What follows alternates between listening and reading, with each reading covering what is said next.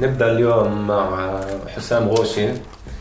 وحسام كاتب ومخرج مسرحي من القدس، مولود ب 1989.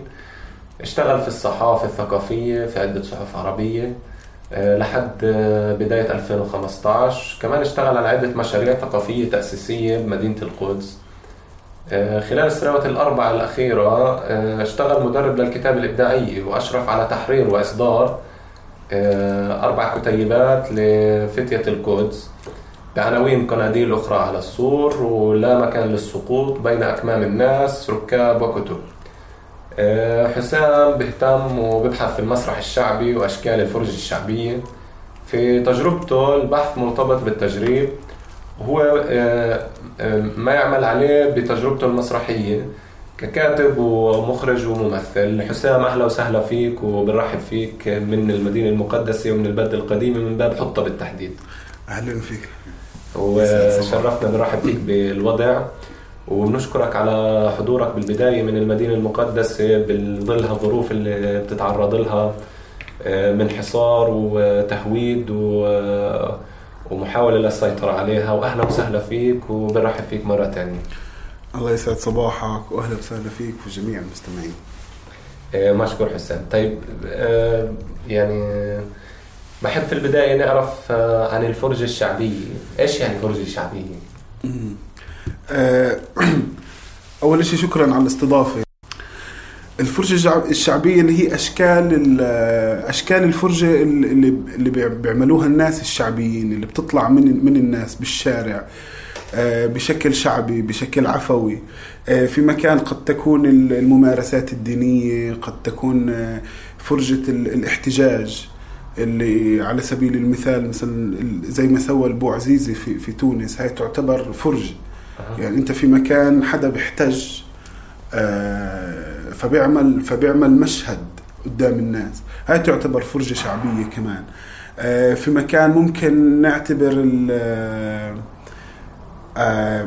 قديما مثلا في القدس كان في المقلداتي اللي بيكون في القهاوي، كان في القرداتي اللي هو بيلعب. القرداتي اللي هو اللي هو زي ممثل مع القرد بيكون. يعني بيكون بيعمل فرجة مع القرد. هاي كانت موجودة بالقدس؟ كانت موجودة في القدس، إضافة لأشكال تانية، وهي اللي عم نبحث فيها ونشوف شو كمان كان في. يعني في أماكن كمان الاحتفالات في عيد الفصح، في مكان ما لما بيطلعوا المسيرة للكنيسة أو في طريق الألام أو إلى آخره، بيحملوا عسف النخيل. هلا في هاي الحالة هم بشكل فرجة. موسم النبي موسى اللي كان ينطلق من المجلس الإسلامي الأعلى، مرورا في باب الخليل على المسجد الأقصى، تحمل البيارق ويمشوا فيها لا أريحة. هذه كمان فرجة، لأنه عناصر الفرجة إنه في ناس عم تمشي، في طبول تدق، في بيارق، والناس بتتجمع وذبائح وإلى آخره. هي كمان شكل من أشكال الفرجة. من هون يعني اجتك الفكرة لتنطلق بشيء له علاقة بمسرح الفرجة، يعني من هاي المظاهر اللي انت حكيت فيها 100%. الرؤية اللي أنا الموضوع اللي بحاول أبحث فيه اللي هي هاي الفرجة لهدف كتير، يعني من تجربة شخصية. لأنا من حد ما كنت يعني من أنا صغير، من عمري 5 سنين، أنا ابن البلدة القديمة. وهذا الاشي موجود بكثافة في البلدة القديمة طبعا لأسباب الكل بيعرفها، إنه البلدة القديمة في القدس يعني غنية في الزوايا الصوفية، اللي كان فيها 40 زاوية، الآن فيها زاويتين، يعني في الأفغانية والهندية. فزمان كل حدا كان فيه له طقوسه. وبتعرف مع الفضول الواحد في المدينة، وخصوصا مع التهويد والإلى آخره، فبصير يحس إنه بده يستكشف أكتر وأكتر فيها. فلما لما كنت صغير كنت أشارك في هاي المناسبات، كمنشد أو كمؤدي أو إلى آخره. وفي مكان تشوف تقبل الناس لإلها وتأثير صانع الفرجة التقليدية على الناس. يعني اللي بيضربوا الطبل مثلا في رمضان، اللي بيطلعوا في النبي موسى، اللي في المولد النبوي إلى آخره، بيكون لما بيجوا الحجاج. كل هذا أنت فعليا عم تعمل فرجة، عم تعمل عرض في مكان ما. هلا الأدوات بتضلها تقليدية فولكلورية في مكان زي ما هي، ما في عليها تطوير، ما شعبية بالضبط، اللي هي زي ما هي موجودة في البيئة، واللي هي موجودة بكثافة كبيرة يعني في محيط بلاد الشام وين مكان. في مصر مثلا، وفي مصر كمان موجودة بشكل أكبر، لأنه البيئة الشعبية فيها أكبر وإلى آخره، وكل المواسم هاي. ومن هون أجتك فكرة المسرح البسطة، يعني أقول بشكل تماما بشكل من الأشكال. لأنه مسرح البسطة لأنه هو مسرح شارع.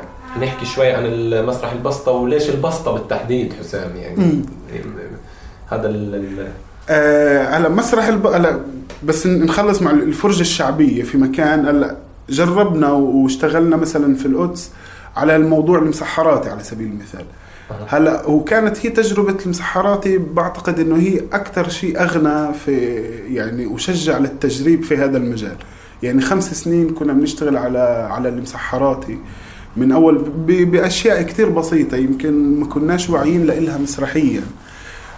بس كنا مثلا نوحد الزي في مكان ما، نرتجل مع الناس تتقبلك، تضيفك شاي وكذا، وكل يوم كل رمضان في كل رمضان. مسحراتك حسام موجود بالبلد القديمة، أنا والرفاق الموجودين معي والمجموعة.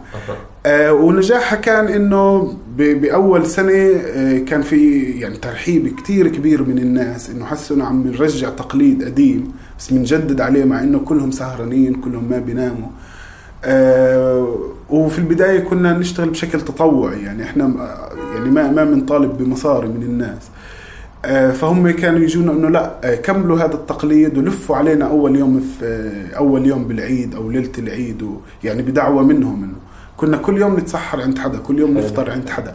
فهذا الترحيب الكبير بعطي طاقة كتير حلوة. يعني في مكان إحنا كمان كنا في آخر الشهر يعني بنجمع مبلغ محترم، يعني الناس تعطي، الناس الفقيرة البسيطة هذا لما بتشوف إشي بمسها وبيحكي معها بتعطي بكرم كتير كبير. أكيد. فمن هون صرت بفكر يعني مع يعني أكتر تجربتي المسرحية عم تتطور أكتر وأكتر، كيف ممكن نستغل هذا الوصول للناس، إنه إحنا الناس عم تتقبلنا، لحتى نزيد على الطابع الفولكلوري التقليدي الموجود، وشو ممكن إحنا ندخل في المسرح. فأجت فكرة البسطة بعد عدة محاولات. يعني مثلا بال2012 اشتغلنا على حكوات القدس الشام، واللي هو كمان عرض كان في السوق بالفضاء العام في سوق الخواجات. هلا البسطة تحديدا، ليش البسطة؟ لأنه في مكان لما بتطلع في القدس البسطات منتشرة بشكل كبير. هلا أكيد الاحتلال بمنع وإلى آخره، بس في أيام بتكون موجودة بشكل كبير. حتى وهو رغم منع الاحتلال للبسطات، البسطات بتضلها موجودة. وبالبلاء يعني بنلاحظ إحنا إنه في مقاومة على مستوى شعبي لأصحاب البسطات للاحتلال والإجراءات ضد البسطة. لأنه يعني بعرفش إذا يعني بتوافقني بالموضوع، هي مش بس إنه مشكلة البسطة وجودها بالشارع وإنها بتسبب أزمة، لا، هو في استهداف للمواطن المقدسي والعامل المقدسي يعني فبلاحظ إنه حتى البسطة بتقاوم 100%. يعني هي كمان كحضور، يعني لمن بسطات القدس اليوم. هلا الغريب عن المدينة ما بيقدر يجي يحط بسطة. هلا مع انه في اشكال يعني عم تظهر، انه بتعرف يعني في المناطق المحتلة وفي القدس الغربية اللي عليها سيطرة إسرائيلية كاملة. ما يعني هو غريب عن المكان. هلا انت في مكان البسطات ما هي بتشكل حضور، بتشكل ثقافي، بتشكل تواصل. وفي الانتفاضة الأولى كان لها دور كتير كبير في الوصول للناس. في بيانات الانتفاضة كانت تطلع يعني حظر تجوال وإلى آخره، كانت تطلع في البسطات. والناس كانوا مثلا تحت الكعك في شكل ما كانوا يهربوها، كانوا يوصلوها من مكان لمكان إلى آخره. كان لها دور وطني كتير كبير وتم استهدافها كمان. يعني بدناش نستثني انه البسطات في مكان سياسيا كان حضورها كتير قوي. وشو صارت التراخيص اللازمة لأنت ليكون عندك بسطة؟ يعني بدك تلف على المخابرات كلها لتاخد تصريح بسطة، انه لأنت تصير بسطة، انه في معك رخصة للبسطة. مش سهلة ابدا في القدس. ففي مكان طلع على البسطة. البسطة بتعمل شو، بتعمل فرجة. البياع هو وشطارته، يعني مش بس انه الصنف مثلا سعره رخيص او الى اخره، لا بده يجذب الناس له، بده يسوق وكل مره هو عم بيشتغل على سلعه معينه. يعني موسم فراوله بيشتغل فراوله، موسم لوز بيشتغل لوز، صح له كاسات وصحون، بصير يبيع كاسات وصحون والى اخره. ففي مكان قلنا البسطة، لأن البسطة هي بتوصل لكل المناطق. البسطة الناس بتعرفها، وهذا الاشي كتير مهم انه نشتغل على يعني انا بعتمد في الشغل على الذاكرة الجمعية اللي عند الناس، اللي هي انت في اول لحظات بتكسب انتباه الجمهور، فبعديها بتقدر انت تلعب. يعني الاول دقيقة تمسك الجمهور، تجذب الجمهور. فشاف اشي بيعرفه مش غريب عنه، يعني غير عن انك تنزل في عرض مسرحي في أواعي مختلفة، واللي هي برضه ممكن تجذب وراح تصير يعني في المستقبل القريب. بس في البداية عشان نوصل في المسرح للناس نعطيهم اشي كمان مألوف لإلهم، انه البسطة بنعرف البسطة. اتفاجأ بعدين انه في اشي تاني عماله بيصير. طب شو يعني مسرح؟ طب واللي هي نبين انه المسرح كمان كتير قريب من الناس ومنهم. يعني في المسرح الشعبي، شو هو المسرح الشعبي؟ اللي هو بتناول قضايا الشعب، قضايا الناس وهمومهم والى اخره. فمين اللي بيقدر يطرح قضايا شعبية في الشارع؟ واكثر اشي هم البسطات، واللي فعليا هم بيعملوا مسرح. يعني كل صاحب بسطة في الأغلب عنده كاركتر، بتحسه ممثل ومسرحي بالضبط. هو عامل شو مسرحي، عامل فرجة، عامل عنده كاركتر معين بيتعامل مع الناس، وبالآخر بده يوصل للهدف اللي عنده، اللي يبيع البضاعة اللي عنده على سبيل المثال، أو يوصل لمناطق أكتر. فبده يتعامل مع المحيط تبعه. طب شو اللي بيصير بالمسرح البسطة بالضبط؟ شو اللي بيصير على البسطة؟ إيش اللي بيعمله حسام؟ وحسام هو أنت بتكون لحالك ولا بيكون موجودين معاك ناس؟ لا إحنا بالعادة بنكون فريق. حلو. لأنه المسرح كمان عمل جماعي، يعني صعب، وخصوصا في الشارع يعني صعب جدا إنه يكون في ممثل لحاله عمله بيشتغل. احنا في الغالب بنكون فريق، مرات بيكون 6، مرات بيكون 5، مرات بيكون 3 على حسب. وبنفتح دائما الباب للمشاركة، واللي هو عشان نجذب الناس كمان. والعرض في الأغلب بيكون عرض تفاعلي، يعني احنا بنحط خطة للمسار، مواضيع رئيسية نتطرق لها، ثيم بنشتغل عليه وبنحضر له بشكل ساخر. يعني في الأغلب بتكون مواضيع سياسية اللي هي عشان تحكي مع الشارع وتستفزه. فبنحدد مسار نمشي فيه، وين نوقف، وشو نحكي، وكيف نتفاعل مع الناس. وهون بتصير المفاجآت، يعني كيف تحرك الناس معك في الشارع، كيف تفاعلهم. هذا اللي بحدد مسار العرض. بسطة البجمات آخر عرض كان موجود لإلكم؟ آخر عرض كان بسطة البجمات في رام الله. عن إيش بحكي هذا البجمات؟ إيش هلا بالفترة الأخيرة يعني إحنا هون اشتغلنا على موضوع البجمات.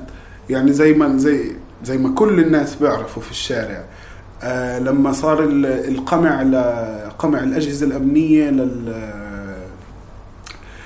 للشباب المتظاهرين كانوا مسيرة باتجاه حاجز بيت إيل، حاجز مستوطنة بيت إيل. فتم قمعهم بعساكر في لبس مدني، والعساكر هدول كانوا لابسين بجمات، وصار فيها ضجة يعني بمكان معين، يعني صوريا انت عم تشوف ناس ببجمات هاجمة او في التريننج. هلا هاي كصورة انه مرتبطة بالبجامة انه الواحد بيلبسها في البيت، ممكن يطلع يلعب فيها رياضة، يعني مش لدرجة انه تكون عسكري في بجامة.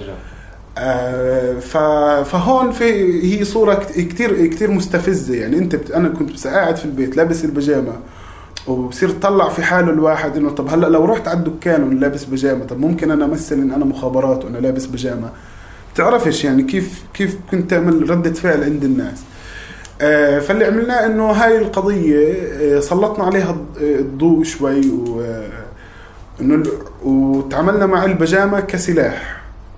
انه خلص البجامة هي سلاح زي الدرع، زي ما العسكري بيكون لابس درع واقي للرصاص يلبس بجامة. وعملنا لها رخصة، انه بدك يكون عندك بجامة لازم يكون عندك رخصة حيازة بجامة على اساس انها سلاح. على اساس انها سلاح. واللي جبنا الرخصة هاي من موقع حيازة السلاح، الموقع عند حكومة الاحتلال تقدم طلب حيازة سلاح. فأخذنا فرغناه واشتغلنا عليه بشكل ساخر، يعني إنه أنت عشان يكون عندك بجامة شو لازم تعمله إلى آخره، وإنه في محلات رسمية بتبيع البجامات. وأصدرنا فرمان كمان خلال العرض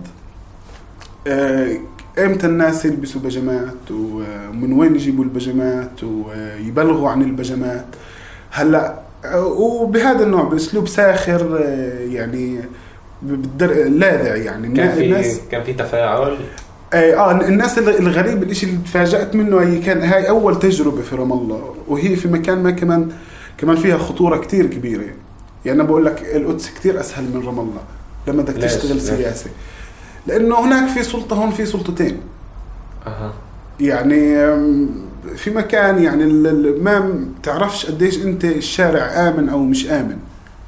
وواجهتوا صعوبات او يعني بالضفة او برام الله هون بعد العرض او قبل العرض مثلا؟ صار في يعني مضايقات من اجهزة امنية من اكيد، بس احنا كنا يعني احنا بالاخر بنشتغل مسرح، وهذا هو هدفنا. يعني مسرحنا شوي تحريضي اللي هو بيثير اسئلة وقضايا معينة، وهذا المسرح اللي بدنا اياه، اللي بخلي الناس تضحك على حالها وتضحك على الوضع الموجود. يعني لما تاخد رخصة حيازة بجامة وبتاخد فرمان اللي هو أمر عسكري من القائد العسكري إمتى أنت تلبس البجامة وكيف تتصرف فيها وقديش تبعد عن البيت وأنت لابس بجامة.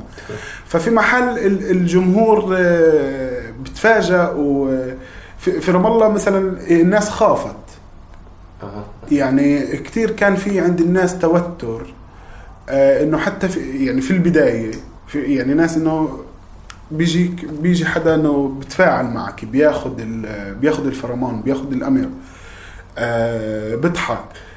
في حدا بيجي بيقول لك انه لا انا ما إليش علاقه، انه خد رخصه حيازه بجامه، قدم لنا كذا، لا انا ما إليش علاقه، الله ببعدهم عني كذا الى اخره.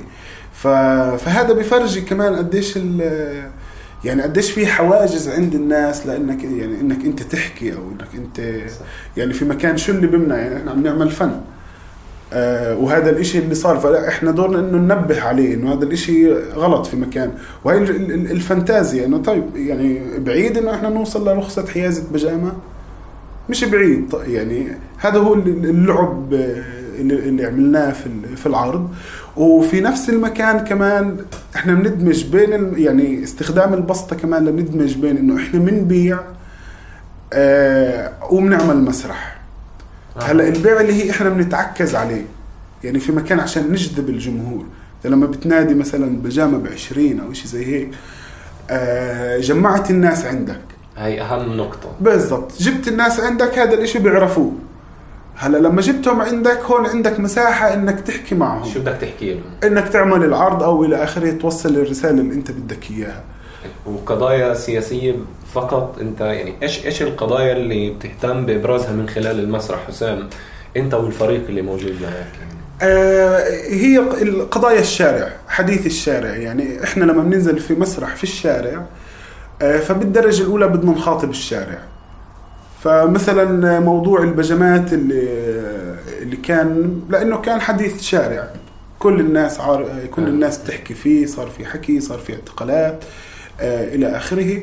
فقضية يعني هي سياسيا مطروحة في الشارع وعم بنحكي فيها. في القدس كان عندنا آخر عرض اللي هو بسطة التصريحات خلال فعالية سلسلة استعادة جثامين الشهداء.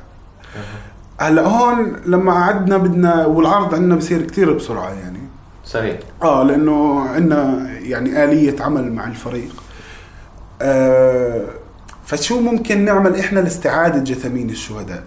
هلا موضوع في مكان ما حساس، فقررنا إنه لا، إحنا بدنا نسخر من الوضع الموجود ونسخر من التصريحات. تصريحات إيش؟ تصريحات السياسة والمسؤولين. يعني عملنا بسط التصريحات وصرنا نبيع تصريحات، أي حدا بده تصريح إحنا بنبيعه. تصريح بنكي مون مثلا ب5، تصريح كبير المفاوضين ب4، تصريح الهباش ب2، في تصريح ببلاش يعني وهيك. يعني كل التصريح وصرنا نلعب على، يعني إحنا في بمكان كتير اللي أنا بشوفه إنه لعبتنا إحنا بنلعب على الكلمات نفسها. يعني مثلا عملنا دايما البسطة بيجي عليها شوية، يعني شكل الفرجة اللي بنعمله اللي هو البسطة، كيف نخلي البسطة مختلفة، العرباية مختلفة بدون ما نصرف كتير موارد، لأنه احنا ما عندناش إمكانيات، بس عندنا شوية قدرات. فبنحط أرمات على العرباية، واللي هي كمان بتكون سند للعرض. يعني مثلا عملنا الأمم المحتشدة، عملنا محكمة الرايحات والجايات الدولية، نفس شعارهم بس حطينا شنبات محل الغصنين اللي طالعين. وقت البجمات عملنا إنه مثلا جديد بجمات أوتوماتيك، بجمات مضادة للكدمات، لحق قبل نفاذ الخزان، واللي هي في مكان بتقرب على الثيم اللي احنا عم نشتغل عليه، اللي هي عسكرة البجمات او عمل البجمات كأنها سلاح.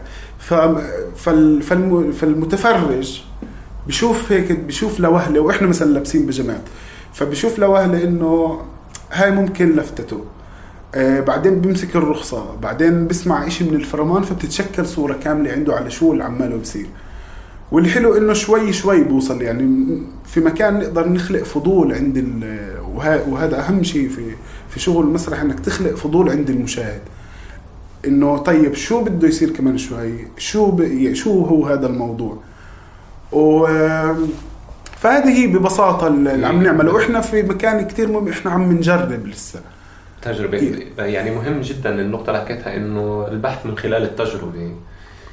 بس النص انتوا بتكتبوه بكون في نص جاهز، ولا انتوا زي رؤوس اقلام او خطوط عريضة، ومن خلال كيف التفاعل الناس معكم بهذا الموضوع كيف؟ في بالجهتين. يعني احنا ما بتتقيدوا بالنص؟ لا بس هلا في عنا نص، لازم يكون في عنا نص. هلا واحنا بنعتمد على اللعب في الكلمات، اللي زي تجربة المسرحي كارل فالنتينو، انه مثلا متحدة سويناها محتشدة، المحكمة الجنايات الدولية رايحات وجايات. هلا في الاصل مثلا الفرمان، من وين اجى الفرمان اللي احنا عم نعمله؟ والفرمان اللي عملناه في القدس اللي هو من القرار العسكري اللي طلع من القائد العسكري بحق سامر ابو عيشة وابو صبيح وحجازي لابعادهم عن القدس. هلا اذا او لا بالاخص هو كان لسامر ابو عيشة. إذا بتطلع على الأمر إنه المدعو فلان الفلاني بكذا لا يوجد ولا يتواجد ولا إلى آخره. هلا هذا في كتير يعني هذا ما بتطلع عليه إنه إشي خارج عن المنطق وخارج عن كل شيء، وإنه بناء على القانون تبع ساعة يعني أنت تطلع ساعة طوارئ وكذا وبنود قوانين عشان تبعد حدا عن مدينته وعن بيته وقائد عسكري بيطلع هذا الأمر. فمن هون كنت بتطلع عليه هيك، فحولته في مكان لأنه فرمان إحنا نسخر من الواقع اللي عماله بصير. فقلنا انه احنا القائد العسكري ومن يوم طلع بيصرح في كذا بمنع على الناس في القدس مثلا يحملوا أقلام أو اللي هي ليش بيتم قتل الأطفال وكذا، يعني في تهمة حامل نظارة ممكن تنطخ أو حامل مسطرة خشب ممكن تنطخ. فإحنا بنقول للناس إنه في مكان هذا ممنوع وهذا ممنوع وهذا ممنوع، في سخرية كتير عالية. في رام الله حولنا الفرمان في مكان للبجمات وبرضه من القائد العسكري. حسام، كونك فنان مقدسي ومهم جدا يعني، وحكينا بالبداية قديش القدس والكل بيعرف قديش القدس بتتعرض لمحاولة للتهويد والسلب والسيطرة والاستيلاء وكل يوم عمالهم بيشتغلوا على موضوع انه كل حدا مقدسي يطلع برا المدينة المقدسة. الفن بشكل عام بالقدس والمسرح بشكل خاص، ايش الصعوبات والتهديدات اللي بتواجه الفن سواء من يعني الاحتلال الإسرائيلي أو ظروف ثانية نحكي فيها شوي يعني؟ هلا احنا في مكان كتير مهم، ما بنقدر نفصل القدس عن المحيط، عن باقي المناطق لما نيجي نحكي مثلا في المسرح وبالفن تحديدا. يعني احنا عندنا بعرفش قديش احنا يعني بالفترة الأخيرة عم بيصير في شوية حراك مسرحي يعني كتير بسيط كتير خجول، لكن في محاولات شباب عم تشتغل. في القدس التحديات الموجودة يعني أول شيء إحنا ما في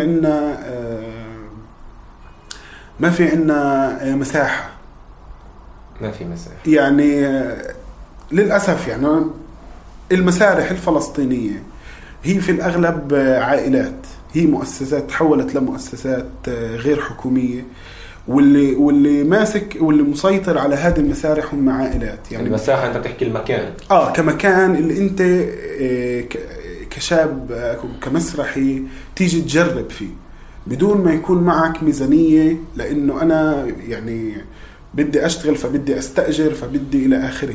وهذا كمان بتبعه إنه ما في تعاون بين المسرحيين نفسهم. قديش إحنا في عنا عدد فنانين. هلأ في مصيبة في القدس لما أنت بتحكي على مدينة زي القدس مثلا فيش فيها 10 مسرحيين، ما فيش. والاحتكار الفني إنه في مكان بيتم التعامل مع المسرح كساحة منافسة، إنه ويقتصر إنتاج المسارح على مشاريع. يعني لما أنت في عندك مسارح سواء في القدس أو برام الله أو إلى آخره، يعني اليوم تجربة حيفا مختلفة وظروف حيفا كمان مختلفة.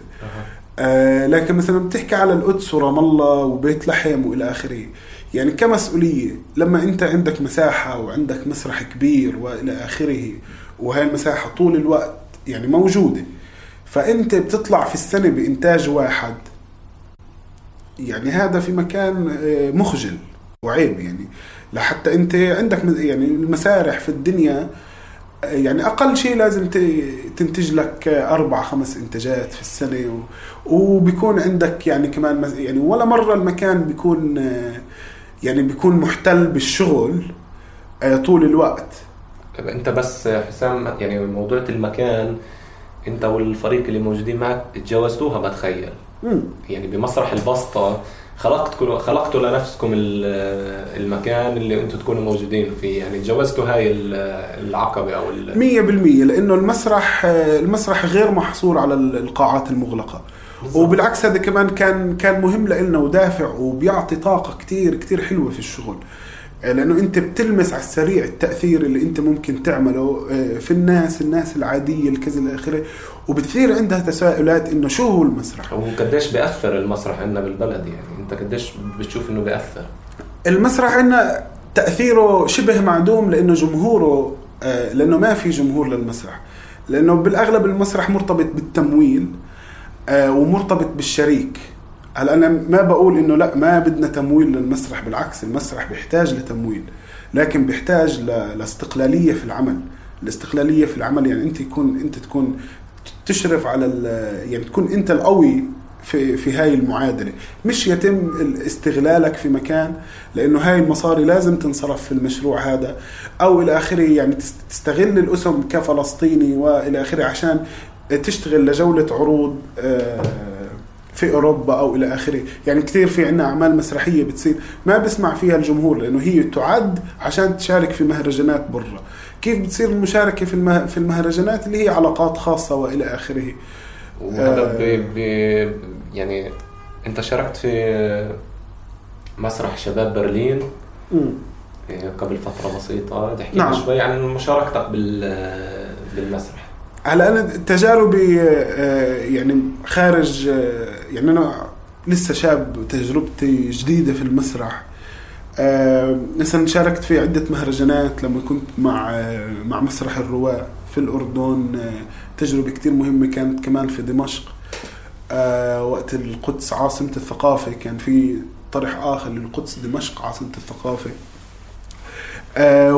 وتجربتي في برلين كانت كتير مهمة لإلي وأثرت فيه بشكل كبير. اللي اشتغلت مع مسرح شباب برلين وبالشراكة مع عدة جهات، تعرفت عليهم عن طريق شغلي بالصحافة الثقافية. زرتهم لمرة وشدني طبيعة الشغل اللي بيعملوه، بيشتغلوا مع اللاجئين وإشي قريب من مسرح المضطهدين، لكن في إشراف فني كتير عالي، في عمل بالفريق. هذا الإشي اللي إحنا بنفتقده، اللي هو العمل الجماعي، التخصص في العمل كفريق إلى آخره.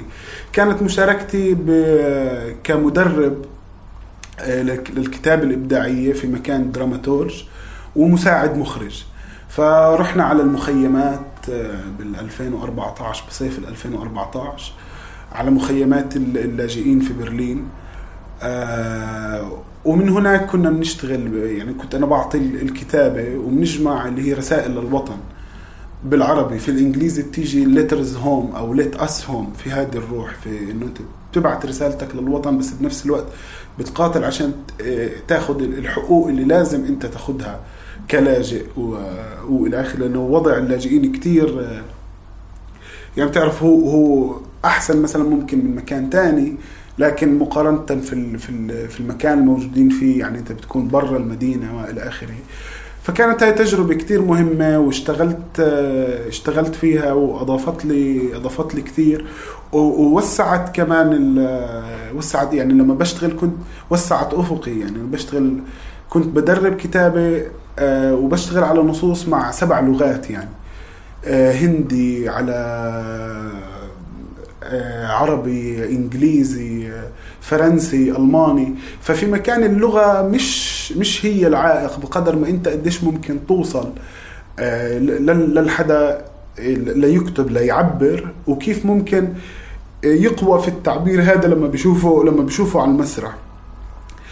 ولاقى نجاح كتير كبير المشروع. ومؤخرا يعني بشهر 12 يعني عمل جولة عروض كتير كبيرة وفرض نفسه على المسارح في مكان، يعني عرض في أهم المسارح بشهر 12. كان عنده اختتام العروض اللي هي آخر 2015. عرض في شاوبونة، في ماكسيم غوركي، في كل المسارح الكبيرة في برلين كان في إلها عروض وطلع شغل قوي.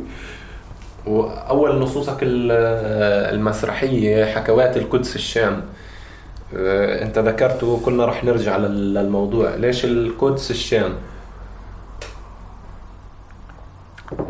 ليش القدس الشام؟ لأنه دائما يعني بتخيل لأي فنان، أو خليني بلاش أحكي لأي فنان، من أول الأسئلة اللي بواجهها الفنان إنه هويته، سؤال هويته، إنه خصوصا مثلا وفي القدس إحنا يعني أعتقد هي ممكن في مكان تكون بتظلم الفنان أو بتقسى عليه، لأنه أنت لازم في البداية تتحرر من الأسرة اللي عم بتصير، لازم تقول المقولة اللي يعني في مكان بتحس إنه بدك تعملها. على الشام لأنه القدس الشام لأنه تأكيدا على إنه إحنا ثقافة واحدة، والقدس لا تنفصل، يعني القدس جزء من بلاد الشام وإلى آخره قبل التقسيم. وتأكيدا على الثقافة العربية للمدينة. فكان القدس الشام. وكمان شكل الحكواتي لما كان يعني هذا الشكل المسرحي هاي موجودة في القدس وفي الشام. فإحنا حاولنا في مكان إنه نربط هذا يعني في الخيال، وكأنه هي هذا الموجود هو نفسه اللي جاي من الشام والآخره، ونذكر الناس فيها. كتجرؤ العرض مثلا كان في سوق، أول عرض كان في سوق الخواجات في البلدة القديمة، وهون كمان استعنا في المسحراتي.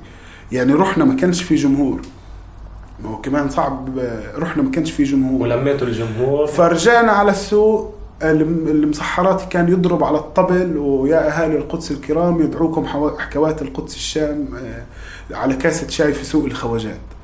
هلأ الناس ألفت أجت، وعدنا السوق كان مسكر، فكنا كان في لنا موقع هيك، وفي الطريق عملنا المسرحية، كانت حوالي 35 ل 40 دقيقة.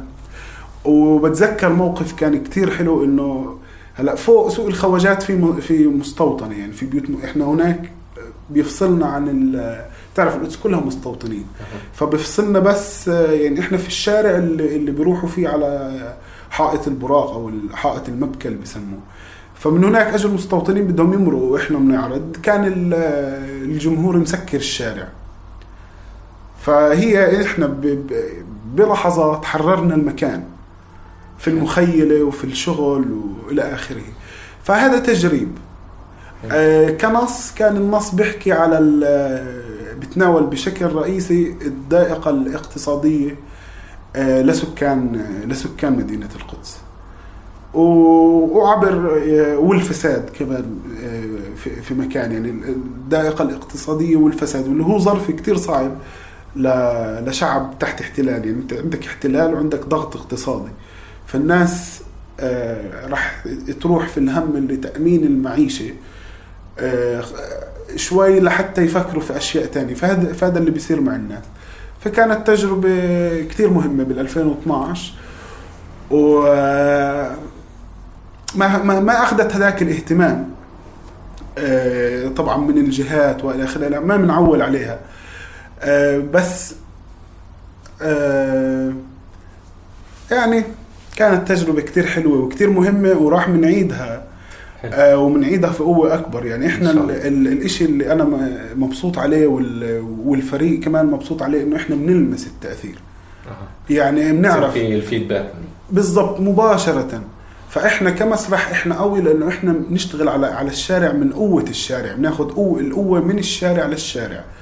يعني البسطة هي كمان في مكان هي أقوى إشي في الشارع، فإحنا نمسك الإشي القوي هذا ومنوجهه في مكان شوي فني ومسرحي وإلى آخره. فتأثيرنا بيكون قوي في الشارع وجمهورنا قوي.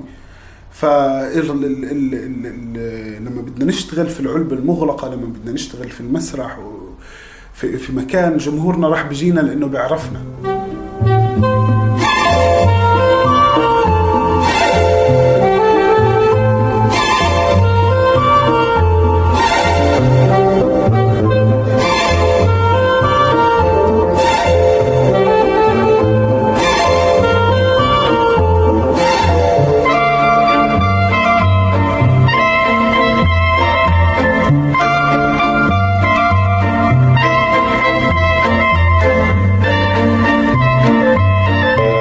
الفنان المسرحي والمقدسي حسام غوشي، بنرحب فيك ومرة تانية، ودائما وأبدا بنرحب فيك. الحديث معك لا يمل. بنشكرك كثير احنا بالوضع على حضورك من المدينة المقدسة، وشكرا لك كثير. العفو، شكرا لكم وشكرا على الاستضافة. يعطيك العافية.